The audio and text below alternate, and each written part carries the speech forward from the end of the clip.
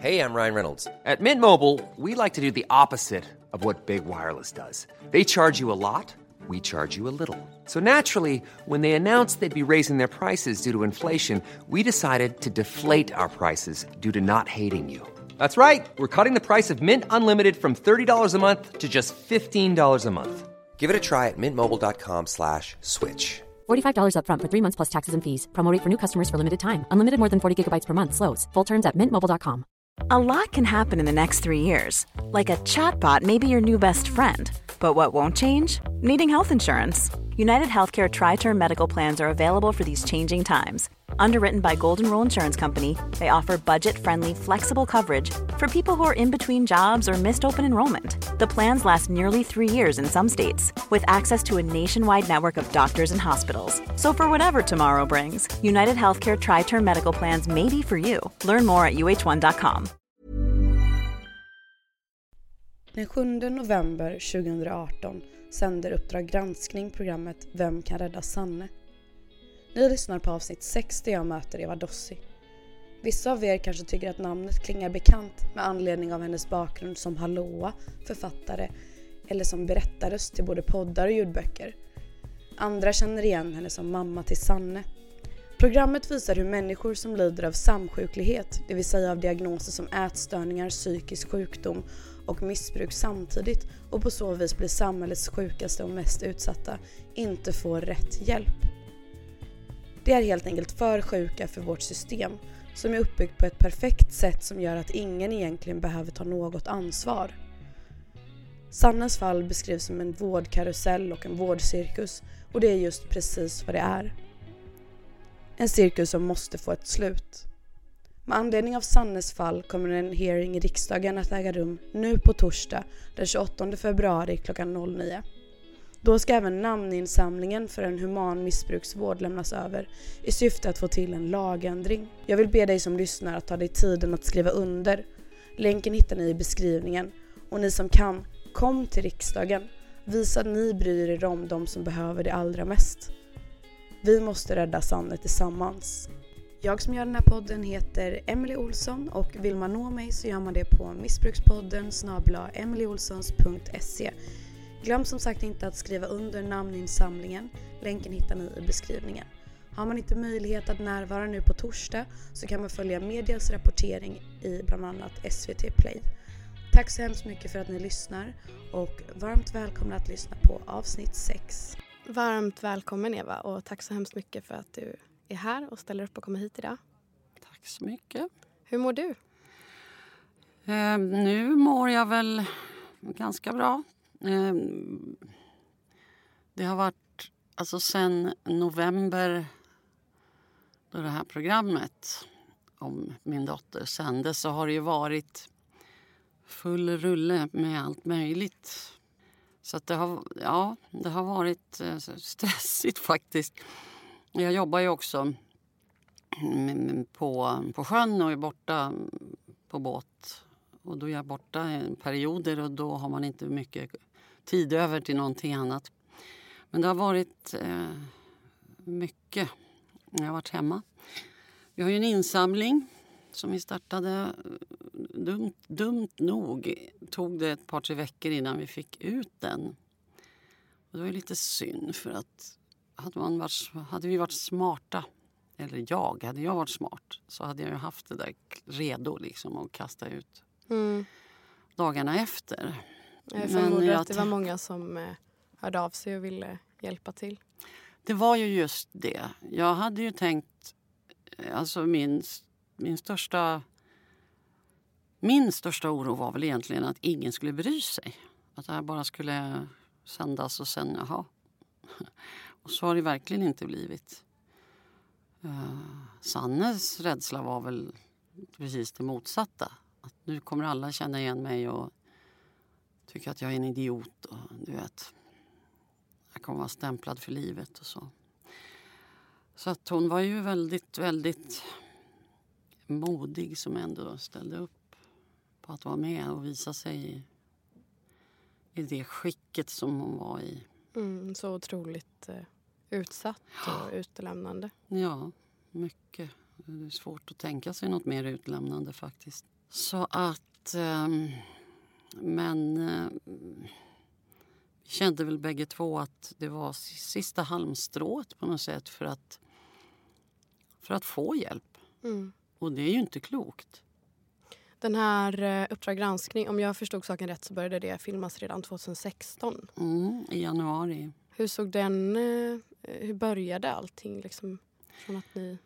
Det började ju långt tidigare naturligtvis. Men Sanne var ju på en ätstörningsklinik på våren 2015. Och där blev hon alltså utkastad.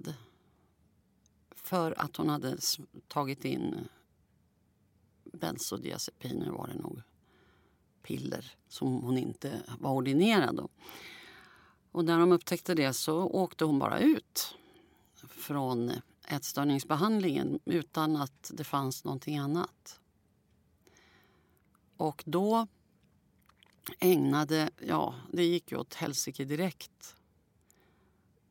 Hon hamnade på någon psykavdelning och sen på en annan psykavdelning. Och in och ut, precis som det beskrivs i programmet, att LPT, det vill säga lagen om psykisk tvångsvård, den är ju väldigt godtycklig, så att det beror ju bara helt på vilken läkare som råkar befinna sig där just den dagen och hur patienten verkar må just den dagen. Och då, men nu skriver vi ut. Det är ju alltid platsbrist. Och, så att det var in och ut och in och ut. Och i samband med det där på hösten så fick jag en hjärtinfarkt som kallas Takotsubo.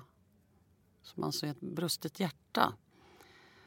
Som man får av chock, sorg, trauma. Alltså något som är väldigt jobbigt. Egentligen det är inget fel på mitt hjärta, men det var en väldigt jobbig situation i samband med en tvångsinläggning då av Sanne. Så att sen låg jag på sjukhus och jag skrev brev, jag försökte på alla sätt, och då hade jag också den här kliniken i Sydafrika på förslag.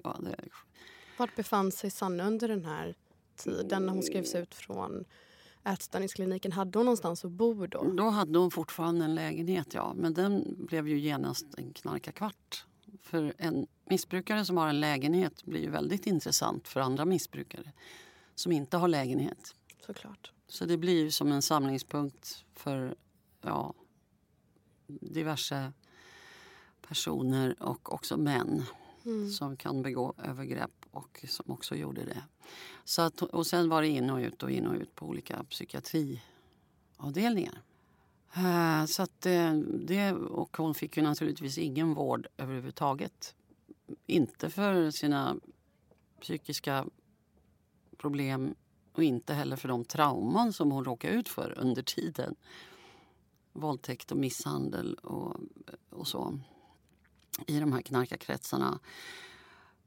Och heller inte för sin ätstörning. Även när hon låg ju heldygnsvård 3 månader där på hösten. Oktober, november, december. Utan att få vård. Bara medicin. Alltså, Förvar. Förlåt? Förvar och medicinering. För att där hasade folk runt och verkade helt zombie-lika. Nej, det var inte kul att se. Men jag visste i alla fall var hon var. Och att hon inte knarkade ihjäl sig just då. Och inte blev våldtagen. Men på nyårsafton, alltså 2015 då, till 2016 så blev hon utkastad därifrån också. Av samma anledning. Hon hade försökt ta in lugnande medicin. Och då var det ingen som kontaktade dig? Nej. Jag hade ingen aning. På nyårsdagen när jag ringde för jag skulle åka och hälsa på henne då sa de, nej, hon är utskriven. Ja, alltså. Och det var mitt i vintern och jag hade ingen aning om vad hon var. Och det gick faktiskt 9 dagar innan jag fick tag i henne. Och det var då Uppdrag granskning äntligen kom med. Meningen var egentligen då... Ja, då hade jag ju tjatat på dem under hösten och sagt att ni måste göra något om det här. För att det finns ingen vård att få om man är i Sannes situation. Och så här kan det ju inte få vara. Och Anna-Klara Bankel då, hon svarade nej, men vi får så många. Det är så många som hör av sig till oss om psykiatrin och speciellt till mig eftersom jag har gjort det här förut. Och vi kan inte göra program om alla och jag är ledsen och sådär. Och jag gav mig ju inte riktigt utan jag skrev, mejlade och berättade vad som hände. Och sen det här då när de hade kastat ut henne på nyårsafton. Då gjorde vi upp om en intervju. Då skulle de komma hem till mig. Det var lördagen den 9 januari då, 2016. Men på kvällen skulle de komma och så skulle de göra en intervju med mig. Och då på eftermiddagen så ringde det från ett okänt nummer. Och det var ju från den här mannen som hon just då var ihop med sen ett par dygn. Som påstod i alla fall att han hade tagit hand om henne. Och då ville Sanne ha nycklarna. För jag hade reservnycklar till hennes lägenhet. Jag hade givetvis varit där och tittat om hon var där. Men det var ju ingen där. Hon ville ju inte vara där. Därför där hade hon råkat ut för övergrepp. Så hon tyckte det var oerhört obehagligt att vara där. Mm. Och absolut inte ensam. Då ville hon att jag skulle köra henne dit. Och jag försökte istället, vi ska till sjukhus. För hon var i fruktansvärt dåligt skick. Och då frågade tv-teamet då om de fick följa med dit istället. Och sa att vi kommer givetvis inte sända någonting utan att ni bägge får godkänna det och sådär. Och då sa jag ja till det. Så det var så det började och det är så reportaget börjar också där. Det är en oerhört stark scen direkt som man får se. Mm. Hur kändes det då att ha, det kanske inte var en ny situation, men att ha de här främmande människorna omkring som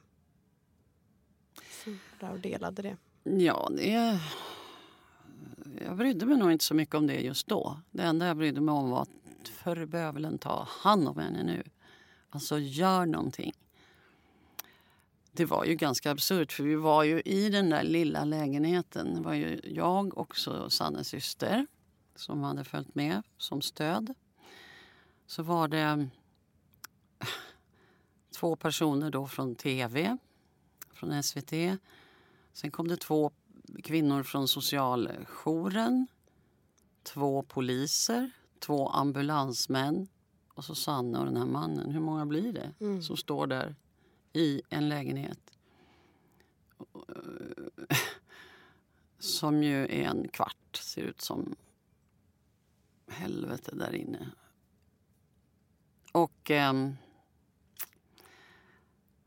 hur kändes det? Nej, jag tänkte nog inte så mycket på det då. Nej. Jag tänkte att det är bra att de dokumenterar det här för att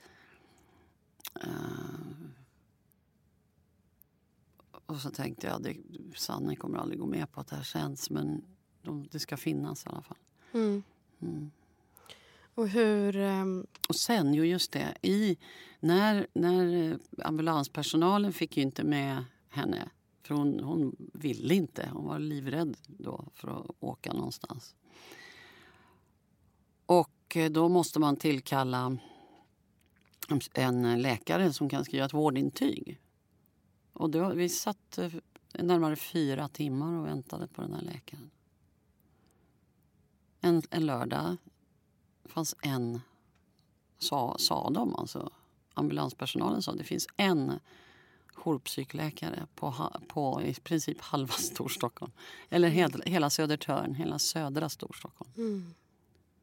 Och det är ju inte heller klokt.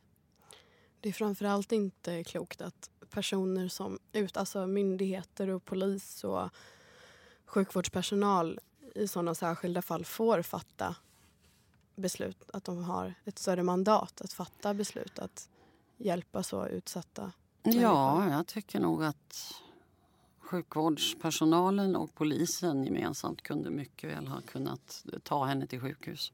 Absolut. Men så funkar ju inte lagstiftningen. Och samma läkare som man då väntar på i 4 timmar kan på 3 minuter skriva ut henne dagen efter. Inte samma läkare, men en annan läkare. Och det är ju det som känns så oerhört otryggt med psykiatrin. Att patienter kan komma in med en full galopperande psykos. Verkligen illa. Och så trycker de i dem antipsykos, häver den psykosen med hjälp av medicin och sen ut nästa dag. Alltså vad är det för någonting? Så var det för min lillebror, han hade fått en psykos på amfetamin och satt i, han hade blivit utskriven då. Han kom dit på kvällen och så blev han utskriven på natten. Och han hade ju hotat med att ta livet av sig och skulle han behöva åka därifrån så skulle han ta livet av den chauffören och allt liksom för att få stanna. Men då så blev han utskriven på natten och ringde mig på morgonen och då var han 18 år och ringde mig och sa det att jag sitter i väntrummet och jag har suttit här i 6 timmar och jag vill bara komma in igen liksom, för jag klarar inte av att ta hand om mig. Då fick jag prata med vårdpersonalen där. Och då sa de att vi kan inte ta in någon för vård som vi har skrivit ut samma dag. Om en läkare har gjort bedömningen att han inte behöver vård, då kan inte vi ta in honom. Så det som ni får göra, det är att ni får ringa ambulansen. Så jag ringde till ambulansen och sa det att jag vet inte hur jag ska förklara det här, men min lillebror, han är på sjukhuset. Han sitter i väntrummet. Han precis har blivit utskriven för några timmar sedan. Och jag blev ombedd om av den här sköterskan att ringa till er. Och de förstod ju inte alls liksom. För det de sa då att ja, fast enligt svensk lag så får ingen nekas vård. Och så jag fick ringa till polisen. Och polisen fick ringa och prata med den här sköterskan då. Kom han in då? Ja, efter några timmar av liksom... Så är det för något. Och det är så... Och jag har ju liksom inte upplevt i närheten av det som du har fått gå igenom. Men den här oerhörda maktlösheten och den här tron som man ändå vill ha på att vi har ett fungerande skyddsnät.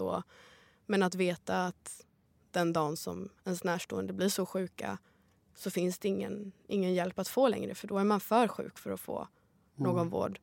Och samtidigt veta att våra skattepengar går till det här. Och liksom att det är en sån absurd situation. Såklart även för de som framförallt är sjuka och behöver hjälp. Men också som närstående i det. Och jag tänker mycket på det här som man ofta får höra när man är anhörig. Att man kan inte fatta det beslutet åt någon annan. Och man kan inte hjälpa, man kan inte ta ansvar. Det är bara den personen som är sjuk som kan hjälpa sig själv. Men så ser det ju inte ut i det här fallet. Ja, på längre sikt så måste ju den sjuka, alltså den beroende sjuka, själv fatta någon form av beslut att jag ska inte ta droger. Men om man tar de här drogerna för att man har en psykisk sjukdom i botten av något slag, så gör man ju det för att drogerna tillfälligt får en att må bättre. Så det blir ju en självmedicinering. Och för att kunna sluta med det måste man ju få något annat. Man måste ju, antingen möjligtvis någon annan medicin, men också något som ersätter drogerna i form av terapi, någon form av trygg miljö för att du ska klara av det. Och det är ju det som... Det är väl där egentligen grundinställningen, den svenska till missbruk är ju i grunden att det är dåliga människor utan karaktär som bara inte kan bestämma sig för att lägga av. Folk ser det inte som en sjukdom. Jag var på en föreläsning för ett tag sedan som Föräldraföreningen mot narkotika anordnade. Och det var en man som var numera doktor men hade själv varit alkoholist. Lyckats sluta i ganska mogen ålder. Han hade krökat rejält alltså. Lyckats sluta, sen utbildat sig via, på det här sättet. Och nu föreläser om det. Och då var det ju kanske 80-90 personer i publiken. Och han skulle tala om vad beroende gör med hjärnan. Vad som händer i hjärnan när man tar en drog av något slag. Inklusive alkohol då. Och han hade ju massor med forskningsresultat bakom sig. Och han visade bilder och han ritade och så här. Det här är det som händer. Och före föreläsningen så frågade han hur många här inne är övertygade om att missbruk är en sjukdom. Och då var det kanske hälften som räckte upp handen. Efter föreläsningen så ställde han samma fråga. Och då var det alla utom en som räckte upp handen. Som då hade fått insikt om att de här substanserna förändrar faktiskt hjärnans sätt att fungera så att man blir sjuk. Ungefär som att få en tumör eller någonting som faktiskt förändrar hjärnans sätt att fungera. Så att det inte längre går att sluta bara på ren vilja. Att man behöver verkligen hjälp. Och det är det som jag tycker i det här Uppdrag granskning, att just den här första scenen som vi pratade om tidigare, där är det ju så himla tydligt att det inte är en person som är kapabel att fatta beslut och se och liksom med hur det bryter ner kroppen och psyket. Och det finns ju ingen som kan se det där och tänka att man vill göra det där mot sig själv. Nej. Men jag tänker, hur har ert liv sett ut efter den här dokumentären visades? Sanne har ju varit på LVM, det vill säga tvångsvård, fram till 7 januari. Då har jag varit och hälsat på henne om det är 2 eller 3 gånger under den perioden. Bland annat för att spela in en liten film där hon fick säga tack och till alla som har skänkt pengar och så vidare. Och det var också lite grann för att visa att hon sitter upprätt. Även om hon kanske inte mår toppen, så var hon i alla fall. Det var inte som i reportaget. Och sen har hon nu fått flytta till ett behandlingshem som verkar seriöst. Och där är hon ju nu frivilligt. Och det känns inte som att hon kommer att dra därifrån heller. Det har att göra med flera saker. Att hon har... det är fin miljö. Det är på landet. Och hon... alltså så här var det. Vi fick kämpa en del för att hon skulle få den här platsen. För att det är så ovanligt med ställen i Sverige som kan behandla ätstörning, som ju är en psykisk sjukdom faktiskt. Det är ju. Det är inte bara en fix idé, det är en sjukdom som är väldigt, väldigt svår att komma till rätta med.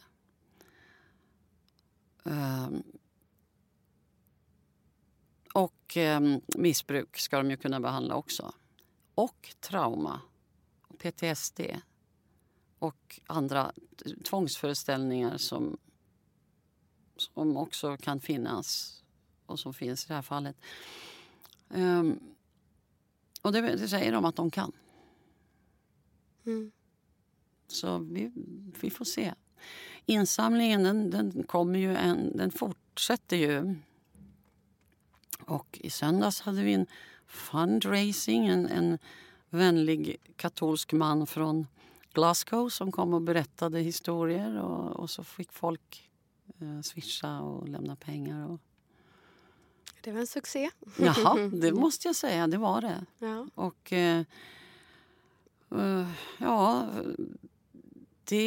så att det finns där än. Just nu känner nog Sanne inte att hon vill åka till Sydafrika. För nu har hon känt att hon har landat på det här stället. Och hon tycker att de verkar kunna hantera det här. Och jag vet inte. Jag kan tänka att det som möjligtvis kan vara svårast är just ätstörningen. Mm. Och det är ju det som de är experter på i Kapstaden. Så att jag vill nog gärna... Jag har frågat dem där nere. Hon kommer inte just nu, men kan man få kvar det här som en möjlighet? Mm. Och då säger de ju att absolut. Så det finns där. Men just nu så verkar det som att hon är på något sätt... Ja, hon låter ju mycket bättre. Hon har också fått fått nya kontakter som verkar bra för henne. Jag förstår att hon har ju inget annat val än att ta den hjälpen. Men det är en otrolig styrka i att ha blivit sviken av samhället så otroligt många gånger som ni har blivit. Och ändå ta emot den hjälpen som hon gör just nu. Ja, de jobbar ju på det viset att de försöker nu först på något sätt en sak i taget, traumabehandlingen. Och sen ska de väl gå över till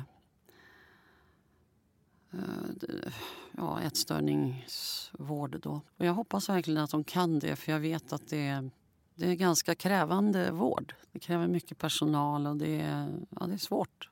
Så att det återstår ju att se.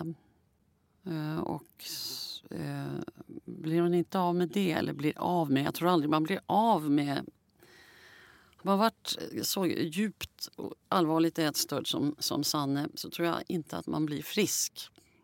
Jag tror aldrig det riktigt lämnar systemet, men man kan lära sig leva med det och hantera det. Mm. Det har jag nog sett under alla de 15 år som det här har varit ett stort problem. Jag har träffat många personer med liknande problem. Och jag tror det finns ett jättestort mörkertal också. Jag har hört personer likna både missbruk och ätstörningar med att det är som en allergi. Någonting som man alltid får leva med. Men man lär sig vad man ska undvika och i vilka situationer som man blir triggad eller som det finns en risk för ett återfall då. Men jag tänker, om man går tillbaka lite som du nämnde förut, det här med hur man bemöter missbrukare i det här. Att de vad ska man säga, fördomarna som jag har fått höra, det är ju att de är äckliga och de är lata och de är kriminella och liksom det finns ett djupt förakt mot missbrukare upplever jag många gånger, och liksom särskilt när men det kan ju vara att man rör sig i tunnelbanan och det kommer liksom en märkbart påverkad person och att folk liksom tittar nästan med avsmak. Alltså hur hanterar du de här fördomarna och alla förutfattade meningar? Ja, mitt sätt att motverka det har ju varit att vara helt öppen med de problem som jag haft i familjen. Både när det gäller ätstörningen, för de anses ju också... Alltså personer som har anorexi anses ju allmänt, har i alla fall gjort, bara knäppa. Fatta. Alltså, man kan få höra de mest konstiga saker. Ja, men du behöver ju inte gå ner i vikt. Du som är så söt och smal. Alltså den typen av... sluta banta nu. Killar gillar i alla fall inte spetsmala tjejer. Eller att de bara vill ha uppmärksamhet. Ja, eller... alltså, som om det var det handlade om. Det finns jättemycket vanföreställningar om den sjukdomen. Och när det gäller missbruk så har jag ju... Nej, jag har varit öppen med det. Alltså, ja, jag har en dotter som är missbrukare. Och det är ett helvete. Men det har jag ju sagt på mina arbetsplatser och alla som känner mig, alla vänner och sådär. Och det märkliga är att Jag har kanske inte basunerat ut det överallt och hela tiden, men om det har funnits anledning. Jag har ju suttit på jobbet, jag har ju suttit i sändning i tv och 1 minut innan jag ska in i sändning så ringer Sanne och skriker hjälp bara. Alltså, och då har det påverkat mig i jobbet. Inte så att jag inte har kunnat utföra det, men jag har ju varit skakad. Och sen... och då har jag väl berättat för dem som är där vad som har hänt och så. Men det som är lustigt som jag har märkt är att efter att programmet har sänts, det har ju hundratals människor skrivit till mig på Messenger mest. Också mejl vidarebefordrade från tv. Och många berättar ju om liknande problem. De har barn eller syskon eller anhöriga överhuvudtaget som är missbrukare och som inte heller får hjälp. Eller som är missbrukare och har psykiska problem, för det hänger ju ihop. Det gör ju det. Det är det som är så det är så himla sjukt. Självklart för alla som känner någon. Så ja. Det är liksom... Ja, det är så självklart. Det är lite A och O när det kommer till att vara så sjuk. Att man ofta har både och. Liksom. Ja, men det är ju så. Det är ju ingen som vill trycka i sig knark och springa runt på gatan och sova i portgångar. Det är ingen som vill det. Men det finns en anledning till att de gör det, och det är ofta en psykisk sjukdom i botten. Så att det är så självklart. Och nu ska de ju tydligen återigen i alla fall utreda samsjukligheten.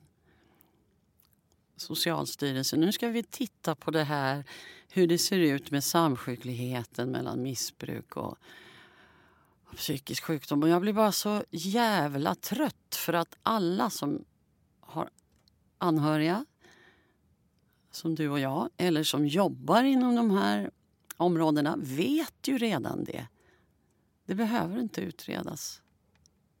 Alla vet det. Det finns utredningar som säger att 80-85% av alla missbrukare har en psykiatrisk diagnos eller problem i botten. Och jag tror att det är mer. Jag tror att det är ännu mer. Verkligen. Jag tror det kan vara 90-95. Det är bara vad jag tror. Jag har ingen aning, men jag tror att det är så. Vad jag skulle säga var att jag fick ju massor med brev och mejl och mess om det här. Vittnesmål om hur illa det står till. Och till slut så började jag tänka, men det är större delen av Sveriges befolkning känner ju någon eller har en anhörig som är i den här situationen. En släkting, avlägsen eller nära, eller en vän. Det berör så fruktansvärt många, och det är en sjukdom som väldigt hårt drabbar anhöriga. Så hur många svenskar egentligen lider av sjukdomen, direkt eller indirekt? Jag tror inte det finns någon siffra på det, men det är många. Say hello to a new era of mental health care. Cerebral is here to help you achieve your mental wellness goals with professional therapy and medication management support. 100% online. You'll experience the all-new Cerebral way, an innovative approach to mental wellness designed around you. You'll get a personalized treatment plan from a therapist, prescriber, or both in a safe and judgment-free space. Your Cerebral therapist or prescriber will outline a customized plan with clear milestones along the way, so you can get to feeling your best. With Cerebral, you're not alone in your mental health journey. We're here to empower you to live a fulfilling life. So take that first step towards a brighter future and sign up today at Cerebral.com/podcast and use code ACAST to get 15% off your first month. Offer only valid on monthly plans. Other exclusions may apply. Offer ends July 31st, 2024. See site for details. Ryan Reynolds here from Mint Mobile. With the price of just about everything going up during inflation, we thought we'd bring our prices down. So to help us, we brought in a reverse auctioneer, which is apparently a thing. Mint Mobile Unlimited Premium Wireless. How to get 30, 30, bit to get 30, bit to get 20, 20, 20, bit to get 20, 20, bit to get 15, 15, 15, just $15 a month. Sold! Give it a try at mintmobile.com/switch. $45 up front for 3 months plus taxes and fees. Promo rate for new customers for limited time. Unlimited more than 40 gigabytes per month. Slows full terms at mintmobile.com. Quality sleep is essential for boosting energy, recovery, and well-being. So, take your sleep to the next level with Sleep Number. With a Sleep Number smart bed, you can individualize your comfort level and enjoy a better sleep night after night. JD Power ranks Sleep Number #1 in customer satisfaction with mattresses purchased in-store. And now the Queen Sleep Number C4 smart bed is only $1,599, a saving of $300, only for a limited time. For JD Power 2023 award information, visit jdpower.com/awards. Only at Sleep Number stores or sleepnumber.com. Och sen har jag också märkt att människor som jag har känt i åratal plötsligt kommer och berättar att min dotter har det här problemet och super eller vad det nu kan vara. Och har aldrig haft ett jobb. Och, ja, du vet, vi kan få höra saker som jag hade inte en aning om. Människor som jag tänkte de är så oerhört präktiga och välfungerande och har lyckade barn som så tror jag. Och så visar det sig att det är inte så. Mm. Men hade inte då sett det här programmet så hade de ju aldrig sagt det till mig. Mm. Men det är ju den här skammen som man ska inte säga att jag ska inte säga att jag inte förstår den, för att det finns anledningar ibland till varför man inte orkar berätta eller men jag brukar säga att det är de personerna som utåt sett inte behöver bry sig, alltså de personerna som känner att de inte har någon anknytning till det, som inte känner någon som har ett missbruk eller liksom inte kan relatera till den sjuka personen. Att det är de som bryr sig allra minst, som måste bry sig för att någonting ska hända. Och jag tror framförallt just i att jobba bort det här med skam i det som du sa, de här präktiga personerna som man tänker att men det skulle man aldrig föreställa sig. Man kan ju aldrig tvinga de personerna att prata öppet om det. Men om man någonstans får missbruk att associeras mindre med klasstillhörighet eller den utsattheten, och kan se missbruket i vardagen. För att det finns så mycket överallt. Och då behöver det många gånger inte gå så långt som i det här fallet. Nej. Och det hoppas jag också att det här fallet, alltså vårt fall, kan bidra till. Därför att det var nog viktigt, tror jag, att det också i programmet framgår att det här är inte någon missbrukarfamilj alltså hon är inte uppvuxen med som problemen. Vi var en helt normal medelklassfamilj. Med sommarställe, villa, Volvo, vovve ungefär, fast det är ingen villa då.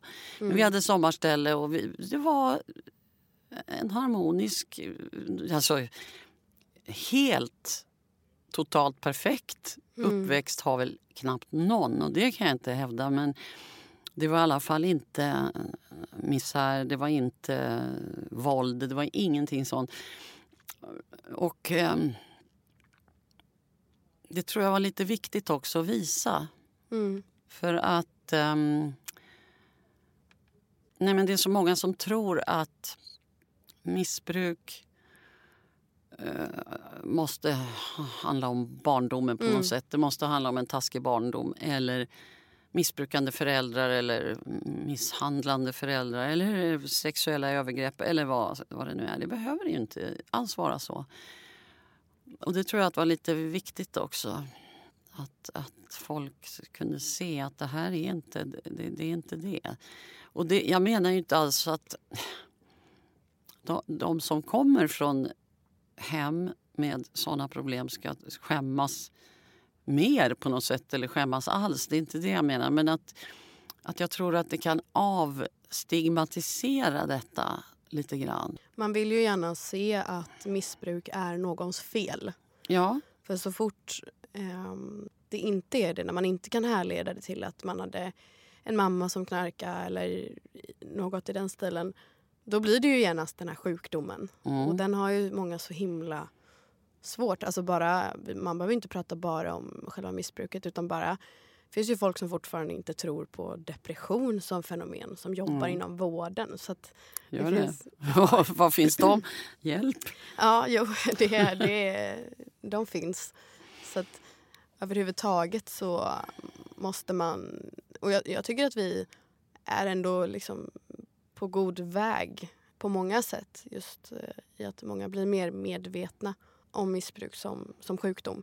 Inte tillräckligt då. Det är inte rätt personer som kanske har kommit till den insikten. De som styr och ställer, för att det är så himla lätt för dem att slå det ifrån sig. Ja, och hela vårt vårdsystem är uppbyggt på att, i och med att det då är socialtjänsten som har ansvar för just missbruksvården, som ofta inte är någon vård utan förvaring, som kostar otroliga mängder pengar. Att tvångsförvara en missbrukare 6 månader på ett LVM-hem eller SIS, Statens institutionsstyrelse, som alltså det är ju, också staten är ju inblandad i det här eftersom det är de som driver hemmen. Så det är väldigt många olika kockar i den här soppan när det borde finnas en ansvarig instans. Men alltså det kostar sjukt mycket pengar och det hjälper ju nästan ingen. Eftersom möjligtvis kan de uppnå drogfrihet på LVM-vistelsen, men det är ju inte ens säkert. Det finns mycket droger där på de där hemmen. Och kommer in droger så är det ännu svårare att avstå för den som är sjuk. Som kanske har tänkt avstå, men plötsligt så är alla andra på avdelningen höga på någonting. Det är väldigt svårt då att avstå. Så att det förekommer brister där. Det finns personal som inte borde arbeta på sådana ställen. Jag upplever framförallt det finns mycket bra personal också, men det är dåligt betalt, det är inte attraktivt, det är ingen status. Det är ett svårt och hårt jobb. Så att ibland blir det väl mer eller mindre helt olämpliga personer som får jobb ändå av det skälet. Jag tycker att det är för jävligt, för att jag tror att det här är en tickande bomb. Psykisk ohälsa, missbruk och i kombination. Det kommer att öka så kraftigt, och om samhället inte har rustat sig för att möta det så kommer det bli riktigt, riktigt svårt. För drogerna blir bara lättare att få tag i, och psykiska diagnoser, det ökar ju också. Vårt samhälle är svårt att leva i. Det är mycket som människor i bondesamhället inte behövde ta ställning till, som snurrar runt i våra huvuden dagligen. Och för en del blir det för mycket. Och krav och press och val hela tiden. Och framförallt de som är anhöriga, som i ditt fall. Alla de här bristerna som är inom vården. Man kan ju hålla på och anmäla och sådär, men man orkar ju inte det heller. Man orkar inte det. Den orken finns inte när det redan finns vid att hålla någon vid liv. För det är ju många som använder det som ett argument, att men då måste man ju säga till om någonting inte fungerar som det ska. Men det är ju ingenting som fungerar, så vart börjar man? Var börjar man? Ja. Och hur ska man få sin röst hörd som en person? Nej, det är svårt. Det är svårt. Jag tror heller inte att... Det är klart, det är ju korrekt. Är det något som händer så ska man ju anmäla det. Men som du säger, jag har inte orkat anmäla det. Jag skulle ha kunnat göra 20 anmälningar till IVO, men det har jag inte gjort. Har de i något fall gällande det här anmält sig själva? Ja, man gjorde en sån här Lex Maria-anmälan på sig själv på... Jag tror det var på Sankt Göran. För då hade Sanne fått ligga fastspänd alldeles för länge utan att få något att dricka, och fötterna svullna upp och blev blåa. Och, alltså det var riktigt illa. Jag vet inte om hon blev bortglömd i någon rum. Men det kan man ju bara föreställa sig, att komma in ha en psykos, bli fastspänd och bortglömd i ett rum. Det är ju bara ett trauma till. Jag tror att det är väldigt, väldigt traumatiskt att bli fastspänd.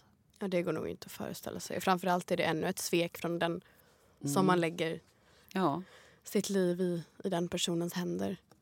Men jag tror att många som lyssnar på det här och många som möter anhöriga, man undrar ju hur man orkar. Och det finns ju inget direkt svar på det mer än att man kanske inte alltid känner att man har så mycket till val. Men hur hanterar du det på en daglig basis? Har du liksom haft något, att det har varit att du trycker bort och försöker liksom att inte tänka på det? Eller hur gör man? Hur har du gjort? Det har ju funnits perioder, speciellt det där året 2015 när jag fick den här hjärtattacken, brustna hjärtat då. Där var det inte många nätter jag sov. Där var jag verkligen i kaosläge, krisläge hela tiden. För att jag var inte säker på många dagar om jag skulle få ett samtal. Alltså, jag väntade på samtal från polisen att det skulle ringa på dörren och de skulle säga din dotter är död. Och det levde jag med då i ganska många månader. 9 månader kanske. Ja, det var det. Tills hon då äntligen tvångsomhändertogs första gången. Och då hade ju jag skrapade ihop halva släkten och skriva orosanmälningar till socialtjänsten för att få henne tvångsintagen första gången. Men innan det blev av, det var ju då när hon hittades, då när Uppdrag granskning var med först. Så att, och jag tycker att det borde ha skett långt tidigare. För hon utsatte sig verkligen, alltså kriteriet är om man utsätter sig själv eller andra för livsfara så ska man tvångsomhändertas. Och det gjorde hon ju på daglig basis. Kanske inte andra, men sig själv. Alltså, ja, helt vansinnigt. Sen är det ju en annan sak också att försöker man få tag i någon inom psykiatrin, någon högre upp, en läkare, så går ju det nästan inte. Jag försökte ju många gånger att få tag i den här läkaren som hade skrivit ut henne på nyårsafton. När hon dessutom var underviktig. Hon skulle inte skrivas ut med den vikten. Det stod i papperna. Hon får inte komma ut förrän hon har ett BMI på 14. Och det hade hon inte alls. Vilket är otroligt lågt. Det är lågt, det är mycket lågt. Så att det var ju ett rent tjänstefel. Och jag försökte då få tag i den här personen. Och det gick inte. Jag ringde och jag lämnade meddelanden. Och nej, han är upptagen och han är i tjänst och han är sammanträdande. Alltså det gick inte.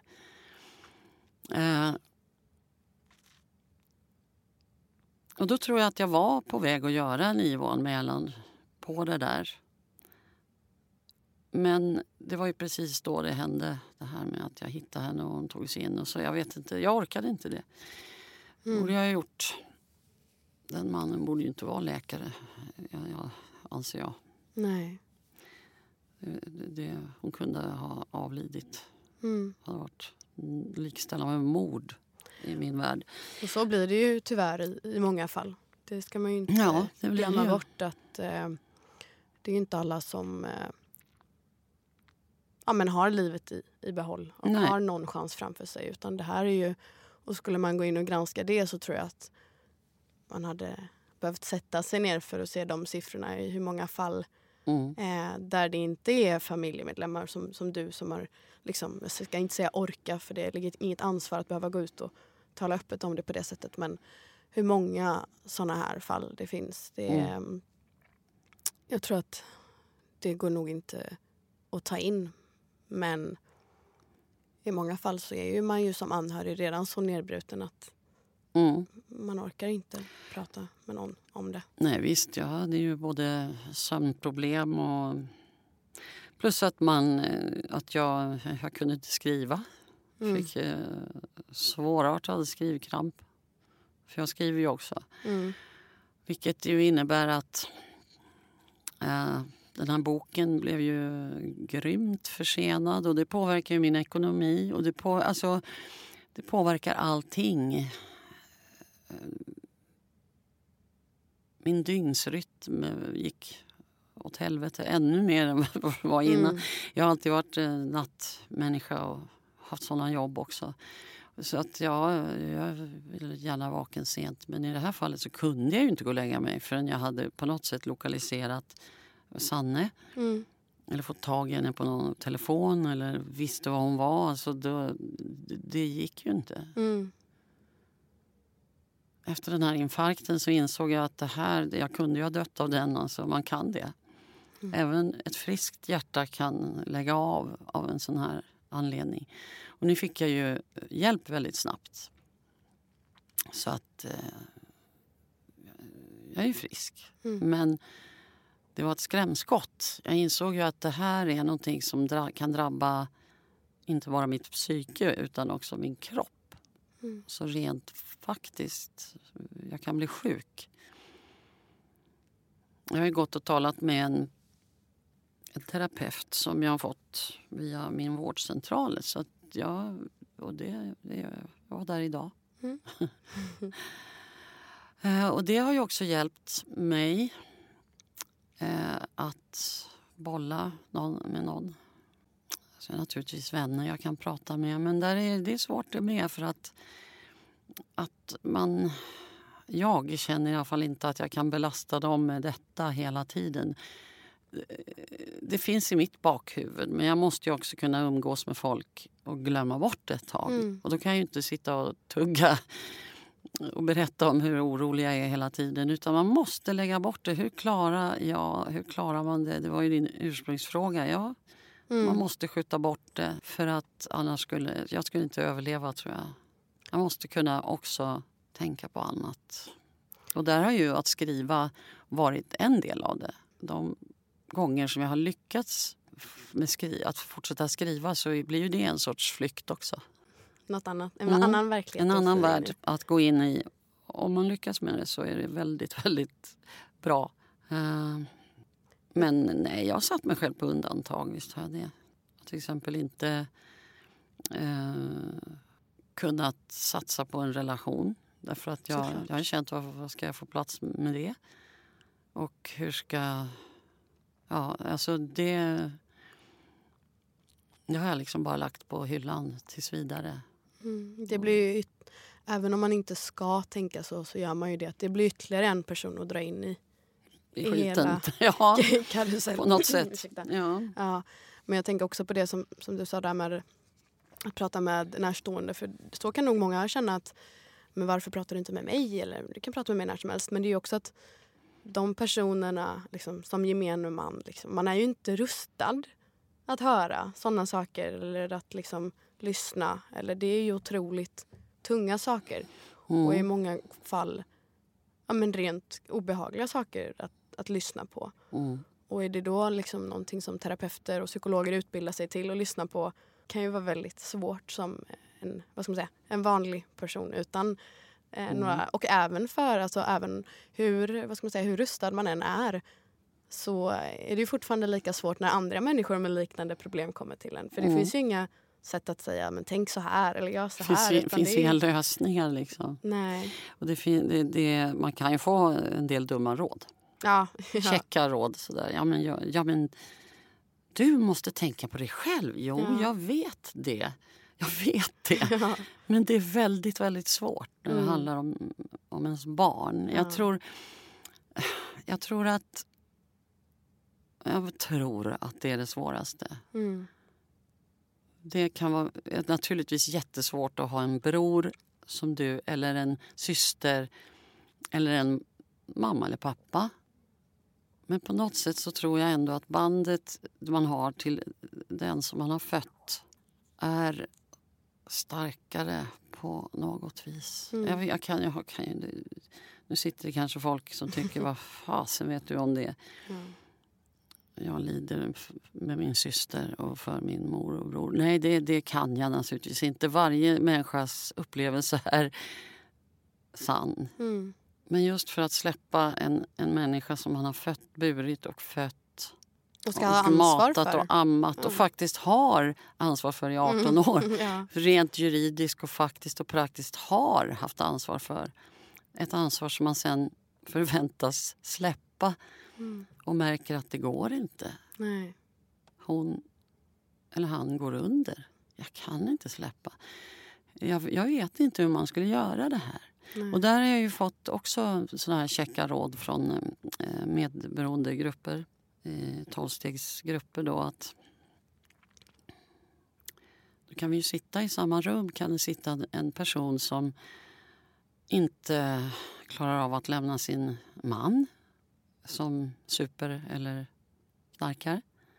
Och jag har lite svårt att relatera till det. Och det kanske är dumt av mig. Alltså jag tänker att att lämna en man, det är väl ändå inte omöjligt. Att lämna sitt barn känns omöjligt. Alltså jag vet inte hur man skulle göra det. Och många har ju sagt, men du låser dörren, du tar inte emot inga pengar. Nej, pengar, nej, det handlar inte om pengar. Det är ju kärlek. Nej, jag har inte gett henne pengar, i alla fall inte på väldigt länge. Nej, men som förälder så har du ju ett socialt ansvar på ett annat sätt. Ja, har jag det? Ja, än vad jag skulle ha för en man, ja. Men jag menar, om man tittar på, det är väl bara att jämföra liksom. Om du säger att jag har brutit kontakten med min dotter, så är det klart att det upprör mer känslan att någon säger jag har lämnat min kille. Ja. Det är klart att det är. Men sen så är det som du säger, man ska inte jämföra heller, men ja, det finns ju gott om människor som kommer och säger till en hur man ska tänka och hur man ska göra. Och det hörde jag också att du hade fått någon tips på någon exorcist, och det var lite allt möjligt. Ja, det var allt möjligt. Och exorcism, ja. Men då faktiskt så är det så här att hon har fått kontakt med, och det är inte direkt någon hemlighet, för att det kommer också att komma, SVT håller ju på med en uppföljning. Okay. Så de har ju varit, därför att det är så jäkla många som har hört av sig till dem också. Och jag får ju dagligen frågor, hur mår Sanne, hur går det? Och jag kan ju inte sitta och svara på alla dessa. Såklart. Det går inte. Och då håller de på med en uppföljning. Så de har varit och pratat med henne. Men det är också så att när programmet visades så fick jag ju flera propåer om att du ska ta kontakt med Sebastian Staxet. Jaha. Du vet vem han är? Jajamän. Ja. Och han är ju en, vad ska man kalla det för? Våldsrappare som har blivit frälst. Kartellen, den här rapgruppen som, nu berättar inte jag för dig utan för de lyssnare som kanske inte vet, som från södra förorterna, som styrdes inifrån ett fängelse av någon man som kallades Kinesen. Och Sebastian, eller Sebbe Stax som han då hette som artistnamn, han var ju frontfiguren. Och de blev omåttligt populära, särskilt bland förortskids. Och sen så... Och naturligtvis var det droger inblandat. Men sen bara fick han... Ja, han mötte Jesus. Och ägnar sitt liv åt att försöka få in missbrukare och kriminella till ett kristet liv, eller vad vi ska kalla det för. Och jag har ju ingen relation till Gud, i alla fall inte någon som jag vet om. Alltså jag har aldrig varit troende och har väldigt svårt att föreställa mig att jag skulle bli det också. För jag förstår inte grejen. Men jag har respekt för de som är det, och jag ser ju att många får hjälp, och jag tror att de som tror har ett enklare liv på många vis. Så att, ja, det vore ju en nåd att stilla be om att plötsligt så uppfylls man av Jesu ande, eller hur de nu säger, och känner en inre frid och allt det här. Men jag vet inte hur det ska gå till i mitt fall. Men han åkte och hälsade på Sanne, och han Och han gjorde det med min välsignelse så att säga. Och hennes. Och sen så de har kontakt nu med telefon varannan dag. Och hon har också via honom träffat människor där hon är. På den orten där hon är som är medlemmar i en församling som kommer att hälsa på henne. De tar med henne på utflykter och de gör saker. De ber tillsammans och så vidare. Mm. Och jag tror att alldeles oavsett frälsning eller ej så är det här och har varit, det märker jag ju, mycket bra för Sanne. För att det är människor som finns där, som bryr sig och som inte släpper taget. Och en gemenskap och något att hänga upp hoppet på kanske. Ja, precis. Och någonting som ger hopp. Framförallt. Ja, att det finns det är ju det som är grejen. Att lägga bort skammen och få förlåtelse. För det tror jag är oerhört svårt. Hon vet ju också vilket helvete jag har haft. Och det skäms hon ju för. Och det är ju en tyngd på henne. Och den vill ju jag att hon ska bli av med. Och även allt annat som hon har gjort. Hon har ju både stulit och... Alltså hon har ju begått brott för att skaffa pengar till knark. Inbrott och... Alltså... För det gör ju nästan alla som måste skaffa pengar till knark.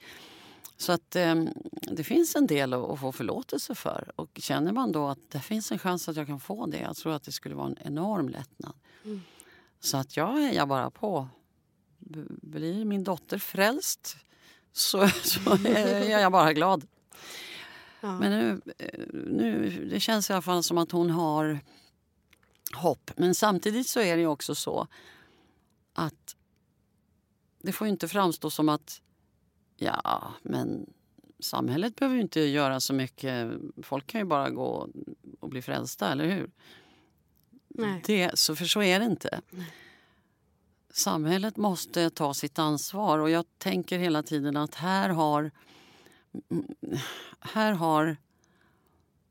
jag säger så här, varför hon fick kontakt med Sebbe Stax, det är ju enbart för att programmet sändes. Verkligen. Inget av det här hade ju hänt annars. Inga pengar, ingen möjlighet att åka till Sydafrika. Troligen inte ens plats på det här behandlingshemmet som hon är på nu. För det fanns inget avtal med dem. Och det kostar säkert skjortan. Och det tror jag är en effekt av att jag faktiskt inte gav mig och fick till stånd det här. Och att Sanne själv var så strong att hon ställde upp. Verkligen. Att hon vågade blotta sig så mycket. Hon är stark på många vis och jädrigt smart och rolig. Jag tänkte precis fråga det. För i många fall så hon benämns ju liksom som missbrukare och som ätstörd och psykiskt sjuk. Men vem är Sanne? Vad är det för tjej som kommer ut på andra sidan? Ja, det kommer ut på andra sidan. Det är svårt att säga. För att det är ju lite så med... drar man på sig en ätstörning eller ett missbruk i så pass unga år så stannar man lite grann i sin utveckling mot vuxenhet. Så att i vissa fall, i vissa aspekter är hon ju väldigt liten fortfarande. Men också oerhört klok. Och jag tror att hon har enorma resurser och många begåvningar. Och får hon tillgång till det så kan det bli alldeles fantastiskt för att hon har så mycket att ge. Och hon är så klok och framförallt är hon väldigt, väldigt rolig.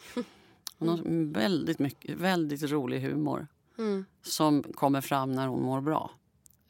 Så att jag har en almanacka hemma som hon ritade alltså ett uppslag för klippt och klistrade. En sorts konstverk kan man säga. En jul, tror jag 2010. Så den är ju inte aktuell. Men den där har jag i min bokhylla och den vänder jag på varje månad för att se. För då är det, alltså, hon har gjort så roliga grejer. Jag skrattar varje gång jag går förbi. Det är hemskt roligt. Tidningsklipp, knäppa, pratbubblor, teckningar. Nej, det finns så mycket att hämta där. Som det kanske ofta gör hos människor som är lite vad ska jag kalla det för, känsliga, sköra. Jag tycker att det var någonting som kände som väl kanske gick genom tv-rutan lite, att hon känns så otroligt omtänksam. Det är hon också. Kärleksfull. Men är det, alltså samtidigt så är man fast i drogträsket. Då kan man sälja sin morsa, ljuga för alla, stjäla. Hon har ju stulit från mig också, från mormor. Alltså, det finns en frisk och en sjuk. Ja, och det är sjukdomen som talar. Och sen skammen då som kommer på det, som hon nog innerst inne tror att det går inte att bli förlåten. Och det är väl där Gud kommer in i så fall. Någon som säger, jo, du är förlåten. Precis. Och det skulle hon behöva känna. Ja. Och förlåta sig själv. Ja, förlåta sig själv. Nu är det ju helt fantastiskt att Sanne är i trygga händer just nu. Och i allra fantastiska bästa fall så blir det bra. Men det kan vi inte utgå ifrån. Nej, det kan vi inte. Och inte ge upp och eller fortsätta driva den här frågan och dela med er av det här Uppdrag granskningsprogram och sprida den här historien. Och du kan väl berätta lite kort om den här hearingen i riksdagen den 28 februari. Ja, den 28 februari, det är inte så långt kvar nu. Jag vet inte när det kommer att sändas eller läggas ut. Det kommer hinna sändas samma vecka. Den 28 februari, det är väl en torsdag om jag inte har helt fel. Ja, torsdagen den 28 februari så är det alltså en hearing i riksdagshuset. Öppen för allmänheten. Riksdagens andra kammare är det. Jag vet inte hur man hittar dit, men det kommer säkert framgå. Riksdagshuset i alla fall på Helgeandsholmen. Och den börjar 9 och håller på till 12. Så att alla som känner att det här är viktiga frågor, att få till en fungerande psyk- och missbruksvård, kom dit. Bästa egentligen om det står folk långt ut på gatan och inte kommer in. Alltså, det måste hända någonting nu. Och man måste sluta utreda de här sakerna som alla redan vet. Och min förhoppning är att det leder till en lagändring. Jag skulle vilja ha en lag redan nu. Alltså nu. Inte ändra vårdorganisationen som kanske tar flera år. Utan en lag nu som gör det att det är straffbart att skicka folk fram och tillbaka utan att någon har ansvaret. Det ska inte vara lagligt att spela Svarte Petter med sjuka människor. Och man kan ju bara föreställa sig om det här hade varit en cancerpatient. Vilket ståhej det hade blivit. Ja. Och det hoppas jag att den här hearingen ska bli ytterligare ett steg på vägen. Ett viktigt steg. Det kommer ju vara media där också. Då ska också namninsamlingen överlämnas. Så att namninsamlingen är jätteviktig att skriva på och sprida till så många som möjligt före den 28. För dagen innan eller något sånt där så får vi väl ta och skriva ut den så att vi kan lämna den till socialministern. Och det har vi fått veta att vi ska göra. Så jag hoppas att det blir en tjock bunt. Jag tycker så att det får du lägga ut och länken till den. Jag tycker att alla som lyssnar och kanske inte har en relation till missbruk på det här sättet ändå ska ha i baktanken att du, Eva, aldrig räknade med att din dotter skulle hamna där idag. Och man räknar inte med att det är det som ska hända. Så det kan hända vem som helst. Ja. Jo, en sak som det här handlar om, förutom bristande kunskap och konstig organisation, så handlar det ju faktiskt också om pengar. Att man måste satsa resurser på både psykvården och missbruksvården. Och det är ju det man hela tiden hänvisar till. Vi har platsbrist, det är därför de psykotiska stackarna åker ut efter ett dygn. Vi måste ha platser lediga för nästa psykotiska stackare. Men det behöver ju byggas ut. Man behöver kunna få vara kvar när man kommer in. Om man söker hjälp ska man inte kastas ut. Det är ju det viktigaste av allt nästan. Pengar måste till. Och därför tycker jag att det är helt vansinnigt. Allt detta pratar om att det inte finns pengar. Samtidigt som man sänker skatterna för de rikaste. Tar bort beskattning av finanskapital. Det är arbetande människor som ska betala medan de som äger betalar mindre och mindre. Det finns pengar. De sitter bara fast på fel ställe. På fel ställen, ja. Och det här tycker jag är ganska viktigt att få fram också. Att man måste faktiskt ta fram de här pengarna. Och det finns annat som behövs pengar till. Man behöver inte ha ett samhälle på det sättet att de rika bara blir rikare medan pengar fattas till allting annat. Det skulle jag vilja säga. Det är där den stora förändringen börjar med de som har pengar och makt. Det är de som har alla de här människornas liven i sina händer. Oavsett om det är rika privatpersoner, om man pratar så, eller folk som sitter och bestämmer och på en politisk nivå, så är det ju de med makt och pengar som kan göra den verkliga skillnaden. Och vi små i samhället, om man får uttrycka sig så, vi kan bara försöka skrika tills det är någon som hör oss i bästa fall, som det faktiskt blev nu. Och använda vår rösträtt till att rösta kanske på de som vill förändra åt det hållet. Nu är det bara vart 4:e år, men då i alla fall. Vi är snart där igen. Ja, vi är snart där. Tiden går så fort. Ja, jag hoppas att den här lagen ser helt annorlunda ut då. Nu ska jag åka och läsa in Creepy-podden. Ja, det är spännande. Fick du göra lite reklam för den här också? Fråga dig om det blir lika creepy som det här. Ja, vi får se. Vi får se. Tack så hemskt mycket. Tack.